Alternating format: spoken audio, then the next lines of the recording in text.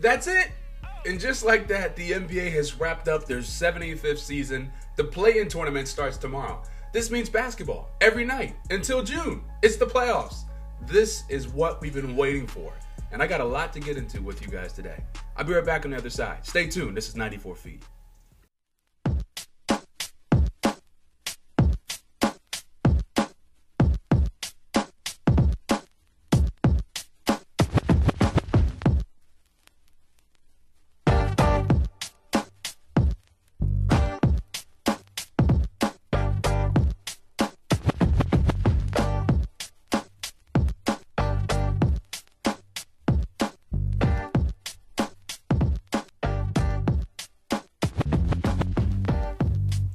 It feels like it was just yesterday that we were here at the start of the playoffs for the NBA season. I feel like the 2021 playoffs. It feels like it was just yesterday, and it's kind of crazy to think that we've gone through our year so quickly. We're already back for the playoffs for the year 2022. But hey, I'm not complaining. Welcome on in, guys. This is 94 Feet. Your host, B. Odita, here with you. I thank you guys for taking some time out, just tuning in. For any of you guys that are new listeners, please subscribe. I promise you, we get into some really fun stuff here on this podcast. So thank you for taking time out today to join us. I'm excited, guys. NBA playoffs are upon us. What else do you need? What else do you need? I mean, it's a good time. It's definitely a good time to be here. So I'm excited. Let's go ahead and get right on into it, to what's on my mind today. It's funny. So my first topic today for what's on my mind, I wanted to talk about what were some of the top storylines throughout the season. And I actually tweaked it a little bit because originally I had what were the top three. But I think top three, actually, we kind of covered a little bit of them. You know, my last episode when we talked about the Lakers, we talked about the Nets. You know, just some of the things that are going on there. We talked about Philadelphia. I think I would still consider those to be some of my top three. But instead, I really want to talk about some other things with you guys today. So I had some other topics, like I said, that I thought that were pretty big that came up throughout the year, throughout the season. However, in recent news of what we found out today with the Lakers letting go of their head coach Frank Vogel, and then also the information on Ben Simmons, I do want to touch on that real quick. So starting with the Lakers, let me tell you something. I feel bad for Frank Vogel. I really do. And the reason why I say that is because I feel like in some ways he was set up to fail. I really do. I think the roster was poorly constructed. And I'm not saying he's completely without blame, because I also think even with the roster that he was given, I didn't necessarily agree with the role that they had Russell Westbrook in. You know, there was a lot of things that were just not in place. You know, and I think the biggest issue to me that stands out is things clearly, as we see more reports coming out, things clearly are not well within the office of the Lakers. All right, so as a result, I just feel like some of those issues that are going on internally with the system have just trickled its way down into the actual players that we see on the floor. I feel like the whole thing all the way around, like I said, is just poorly constructed. So I feel bad for Frank Vogel, the fact that he got let go, because I don't think he's fully responsible for what happened with this season. So I'll say that. And then on Ben Simmons, obviously now we're hearing reports that Ben Simmons may possibly attempt to return within the first round. I don't think that's a wise idea. I don't. I just feel like at this point, Ben Simmons, you have not even played, not even a regular season game of basketball since June of 2021. And that was a playoff game. And now you want to come back, you quote unquote are dealing with a back issue. And you want to come back in the playoff season. On top of that, you also been talking about some of the struggles you've been dealing with from a mental standpoint, where you know playoff basketball, literally every little move that you make, every turnover, every mistake can cost you your game. And you want to come out underneath all that to try to play basketball again? I don't know if that's a wise idea. I think Ben Simmons' opportunity to come back was during the month of March. Or in February, we're going to be honest. That's when he got there. So if I'm Ben, I think at this point, it's better if you just wait. I know they're saying they may just, put him to a minutes restriction. All they really need him for is defense. Even so, it doesn't negate the fact of what I'm talking about. And if you heard me in my last episode, I'm sticking with the same thing. There's no substitute for chemistry. None. So that's where I'm at on that. But anyway, if you want to hear more about what I talked about, go back to our last episode. Moving on to what's on my mind for today. All right. So top storylines in the season. First thing I got to go with is Ja Morant and the Grizzlies. Now, this is the team, if you guys remember, they beat the Warriors in the play-in tournament in 2021. Okay. They finished second in the West this year with a 56-24 record. We know Ja Morant alone. He's climbed to new heights with his game. He averaged 27.4 points, about 6 rebounds, and 7 assists in 57 games this year. Not bad. Not bad. And let's face it, at one point, he actually was in contention for the MVP, if you guys remember that prior to his injury. Plays hard all the time. And I think also, I'll even say that the team overall, these guys, they just believe in themselves, man. They believe in themselves. They really do. I mean, like I said, these guys, they play so hard. I like their young players. I like their role players. Desmond Bane. They brought in Steven Adams. I thought that was a great addition. Brandon Clark. Tyus Jones. DeAnthony Melton. Dylan Brooks. Zaire Williams. And even Kyle Anderson. I played high school basketball against Kyle Anderson. I'm not sure if I shared that with you guys in the past. But, yeah, I mean, a lot of great role players here. A lot of great additions, to surround your superstar and Ja Morant with. I mean, I think they had a wonderful season, and these guys, I don't think anybody really expected them to finish where they finished this year. And it's just as a result of, just time. LeBron and the Lakers, we know what their struggles were. I mean, I think it was their time to emerge, and they really capitalized on it. So, got to give a lot of credit to them. One of the other top storylines I wanted to talk about is the Knicks underachieving. Okay? The Knicks underachieved this season. This is a team that made their return to the playoffs last year for the first time in over 8 seasons. Julius Randle, he signed a max contract last summer in 2021. And long story short, they couldn't repeat the success. Couldn't repeat it. They brought in Kemba Walker and Evan Fournier. Kemba, he didn't fit in Tom Thibodeau's system. All right, he played, maybe 2 quarters of the season, and eventually they just said, hey, we're shutting him down, and that's not working out. Had him benched for one part of the season, if you guys remember that, a couple games. And last year, what kept them competitive was their defense. They couldn't repeat that. Julius Randle, he wasn't able to muster up a consistent star performance night in and night out. It's another thing. And I will say there's some light at the end of the tunnel, like any other team. Their young players still look promising. I think RJ Barrett, he took a couple steps forward in this game. Still needs to work on his right hand, but I think, he definitely has showed some progression. I will give him some credit for that. They still got Emmanuel Quickley, Obi Toppin, Jericho Sims. And I'm not saying these guys are winning you an NBA championship next year. Let's not get carried away. That's not what I'm saying. However, you have young players, young pieces to work with. And it's up to the front office to figure the rest out. So I think the Knicks underachieved. That was another major storyline. I think there was a lot of press that followed them last year being able to make it back to the playoffs. And I think people were hoping that they could repeat some of that. In hopes of seeing where they would end up this year. I think they underachieved. That's another major storyline. Another thing I wanted to touch on, Klay Thompson, the return of Klay Thompson. Another major storyline that came up this year. If I had to quickly sum up Klay from what we saw from January up until now, I would say Klay has not been spectacular, but he hasn't been awful either. Hasn't been awful. He had 2 huge performances to close out this season. And I really think overall he might just need 1 more year just to get comfortable. I don't think he's looked bad, but I think to get back to what we remember him being, I wouldn't even say 100%. I would say maybe close to what we remember him being. He might just need 1 more year. Just 1. Now the playoffs start on Saturday. We'll see what he has for us. We'll see what he can put out. But I think, like I said, an additional year will get him that buffer of, just comfort. He dealt with 2 major injuries. On top of that, he's 2 years older, just kind of learning what you can do, learning the body again, learning different, mechanics. All these things are playing into it. So I think, again, Klay Thompson, his return was another major storyline this year. Another thing I want to mention to you guys was COVID-19. COVID-19, another major story that impacted our season this year. Did you guys forget what December 2021 felt like? It felt like it was March 2020 all over again, if you ask me. His COVID numbers were flying up. It was this player's in COVID protocols. This person's not playing. This person tested positive to COVID. There was such a heavy influx of the players coming in from the D League. I guess it was good for the D League players that they get the exposure. However, again, COVID-19, it had its impact again this year. Heck, on a personal account, I was supposed to go to a hockey game with some of my friends. Yes, you guys heard me right. I was going to a hockey game. Yes. Some of my friends are home for the holidays, and we were planning to get together. That was about a $400 investment.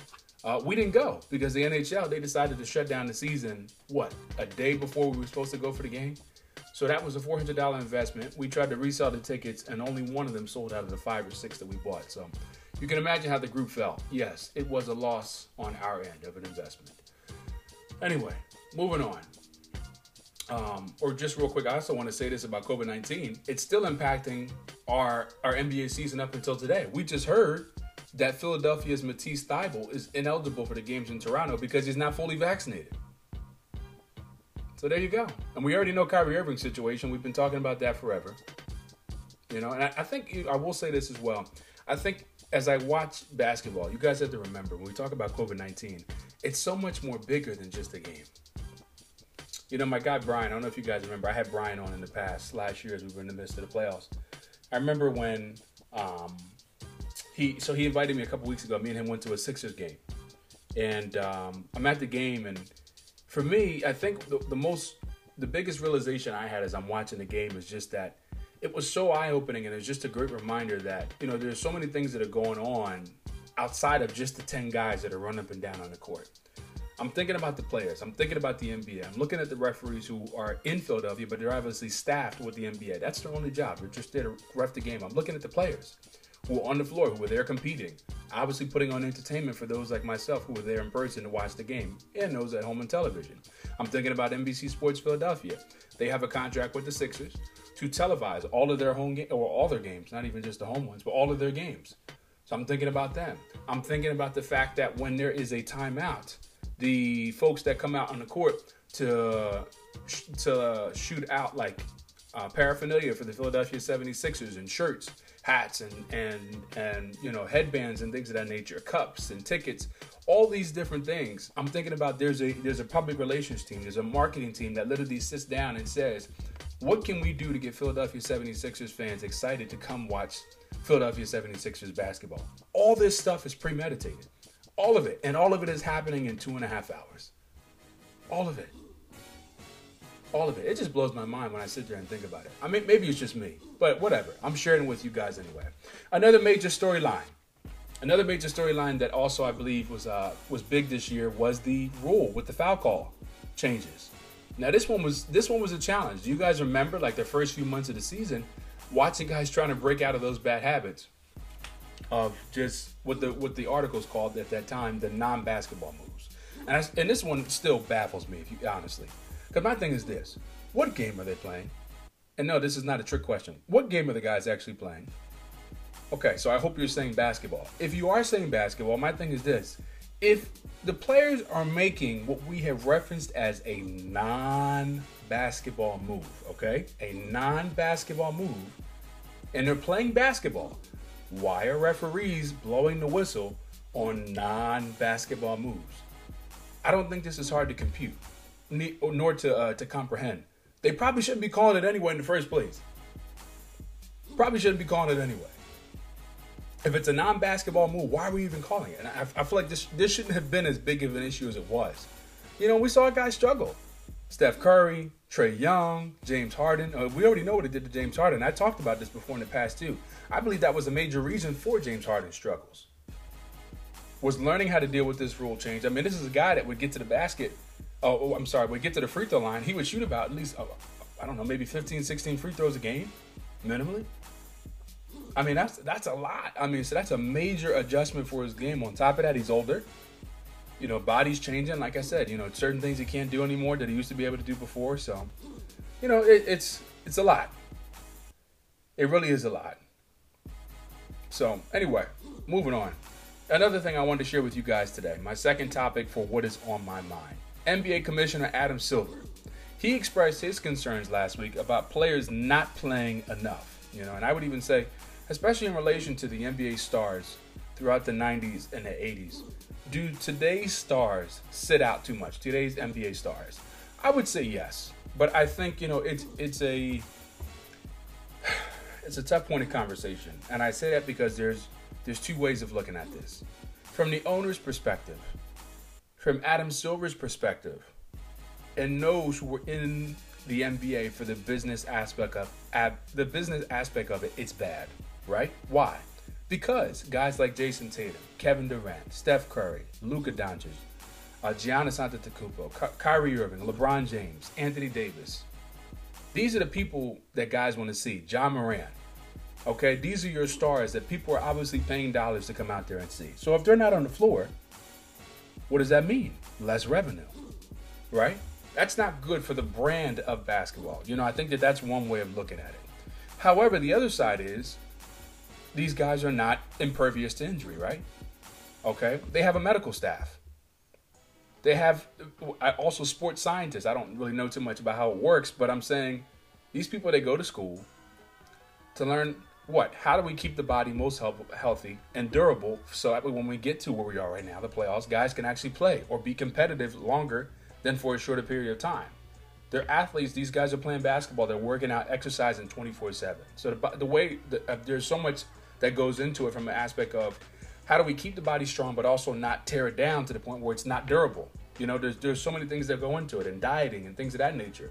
So I feel like with today's doctors, there's, depending on what a guy may be dealing with, especially if you have a guy who's got like a lingering injury, depending on what kind of injury it is, sometimes, hey, sitting out a game or two, it may be to your benefit. So you can be healthy in a couple months. Or so you can be healthy longer down the road. So you're not overworking yourself. You know what I'm saying? It really just depends on the injury. It depends on what the guy may be dealing with. But I'm trying to say is that I believe because of what we know now from a medical standpoint, what our doctors know, yes, I do believe players are being recommended, to sit out some of these games. Some of it could be on the player as well. I'm not even putting it all on the doctors. Sometimes, yeah, you have some players that just feel, hey, not tonight. And I don't even think that's the greatest approach, again, because I think it hurts the value of the game, and it also hurts the team. So, I mean, it's definitely a two-way street. I think guys definitely sit out more than they used to. The game is definitely not what it used to be compared to the 80s, compared to the 90s. Even the way it's played, it's completely different. So I get it from both standpoints of view. The third thing I wanted to share with you guys that was on my mind today is who is your MVP this season? All right. Obviously, I'm a Philadelphia fan. You know who I'm thinking about is Joel Embiid. But in this case, I'm sorry. I cannot go with Joel Embiid. And I don't even have that much details on this for you guys. I didn't get a chance to pull the numbers that I wanted to pull. So this is strictly just going off the eyeball test. I had to go with Nikola Jokic. I did. I'm going with Nikola Jokic as my MVP for this year's season. The reason why I'm doing that, I do have a couple of the stats in front of me. Nikola Jokic, he played 74 games, guys, out of an 82 season. So played almost every game this year, all right? Finished with averaging 28 points, 14 rebounds, 8 assists, and I even have his PER rating. If you guys remember, PER is player efficiency rating. It's like a combination of points, rebounds, assists, minutes played. It's all jumbled into this giant percentage. And his PER rating is 32.7. I believe the median, guys, is around like 16 or 18. So you figure he's nearly doubled that. Nearly double that. A little bit over, a little bit under. But I mean, it's just going off the eyeball test, guys. I love Joel Embiid, and I understand what he did for Philadelphia in this time, even while guys like Ben Simmons weren't playing. But I just think when you look at what Jokic did without Jamal Murray, without Michael Porter Jr., I mean, in the way he gets it done, too, I mean, it's just... I mean, Jokic literally is almost like a point guard, the way he plays.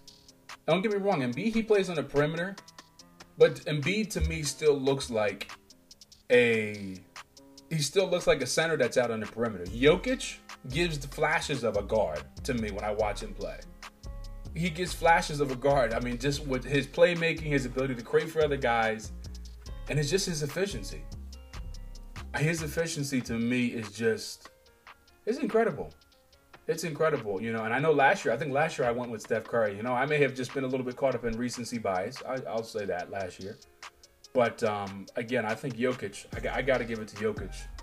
And just for the sake of time, guys, like I said, I didn't really get a chance to pull all the details together for you that I wanted to on this one.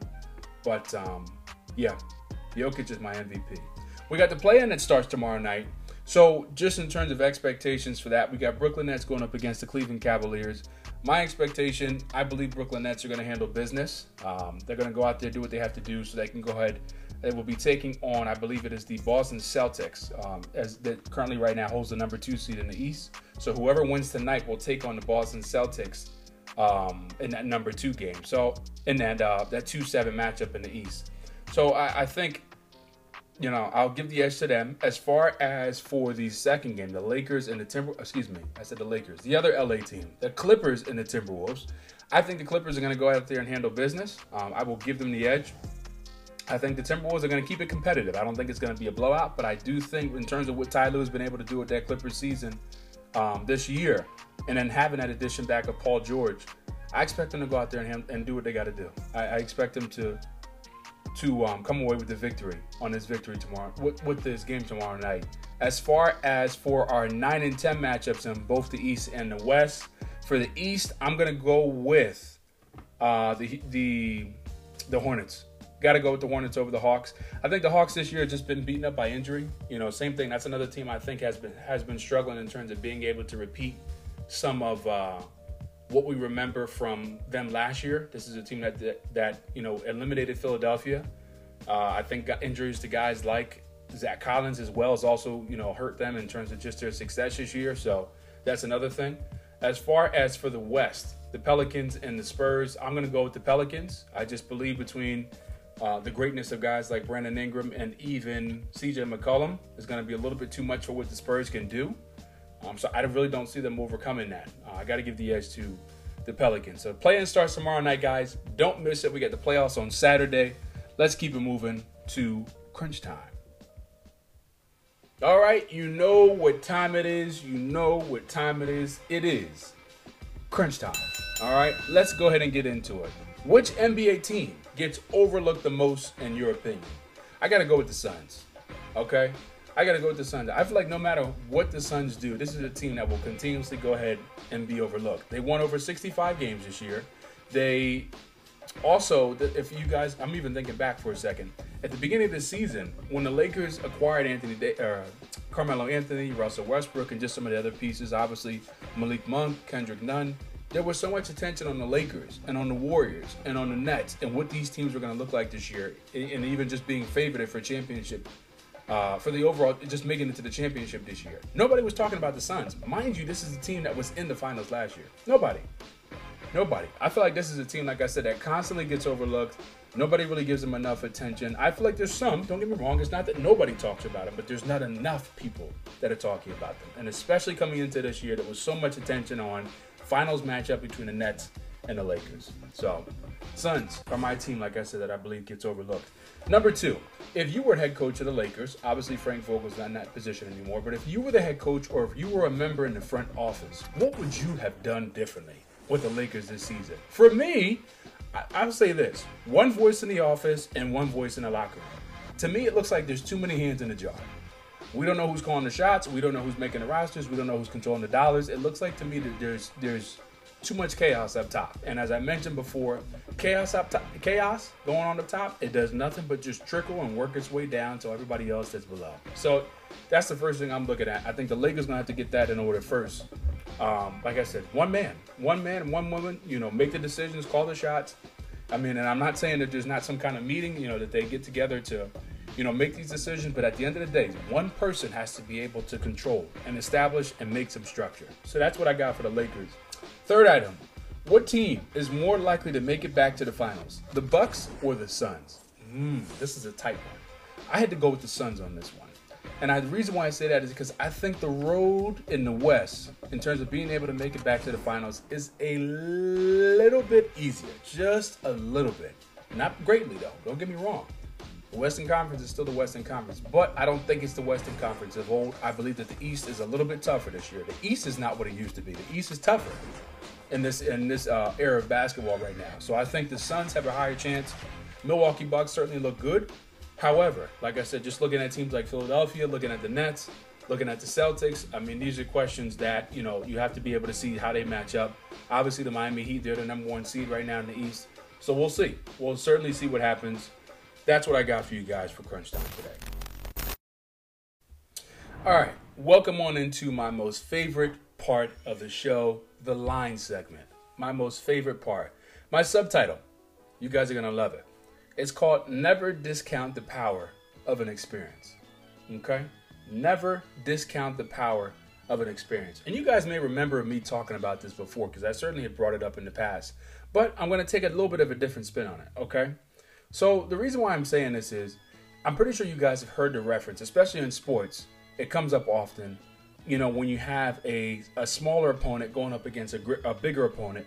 You hear people use this metaphor of, or this analogy of, it's the David and Goliath type of matchup, all right?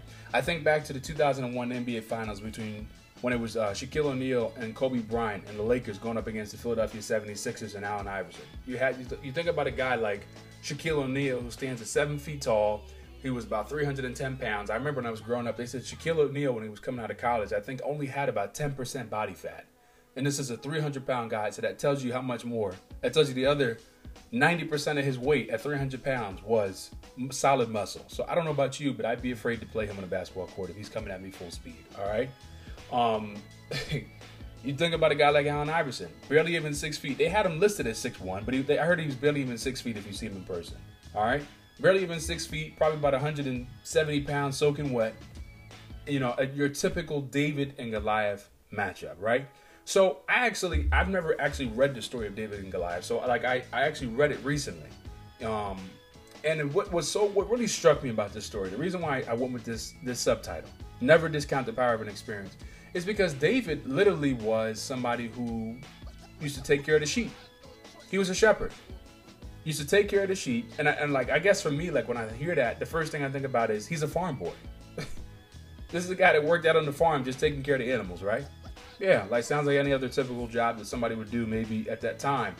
And I think what was so funny is what people didn't know, and what I didn't know until I heard about it, was that this is a guy who, when the sheep were attacked by bears or by lions, he used to take them out himself. He would kill them. David himself will kill the bears and the lions as they would come and attack the sheep. Yeah, I had no idea about this. I had no idea. And as we know, David eventually went on. He fought Goliath. He took out Goliath. Didn't really have any great amount of armor or weaponry. Literally did it with a slingshot and a rock. And hit the Goliath right in the forehead, as they say. Took him out, right? And what really struck me was, man, how funny is it that in David's time of taking care of the sheep, he also got the training that he needed for what was coming next, which was the battle against Goliath, right? And it just kind of got me thinking, how many times do we find ourselves in a situation for today, right now, what we're doing today, that could only just be preparation for the thing that's coming next? Now, we don't know it yet. And much like David probably didn't know he was going to have to fight Goliath. He was just doing his job. If a bear attacked the sheep, it was his job to protect him. If a lion attacked the sheep, it was his job to protect him. And he killed them. He killed the bears. He killed the lions. Not only knowing, like I said, that was his training and his preparation for the things to come. And it just kind of got me thinking. And I said to myself, wow. So I said to myself, and I'm saying with you guys now, never discount the power of an experience. You just never know. You just never know what you're doing today, right now. Job, occupation, maybe something you're doing on the side. You never know what you're doing right now is going to be beneficial to you for what's coming for tomorrow. So I hope you guys were able to pull something out of that. Again, never discount the power of an experience. For all my folks that are new, again, this is B.O. Dita. This is 94 Feet. If you guys have enjoyed today's podcast, I encourage you to subscribe because, like I mentioned before, we are definitely coming back with more content. Hoping to try to get back up on here with another guest and maybe even further interviews as I've done before in the past in terms of diving into other people about what their story is and what it is that they've done with it. So I hope you guys have a wonderful evening. Again, it's Monday. We got a full week ahead of us. Playoff basketball is coming. Stay tuned. I'll be back.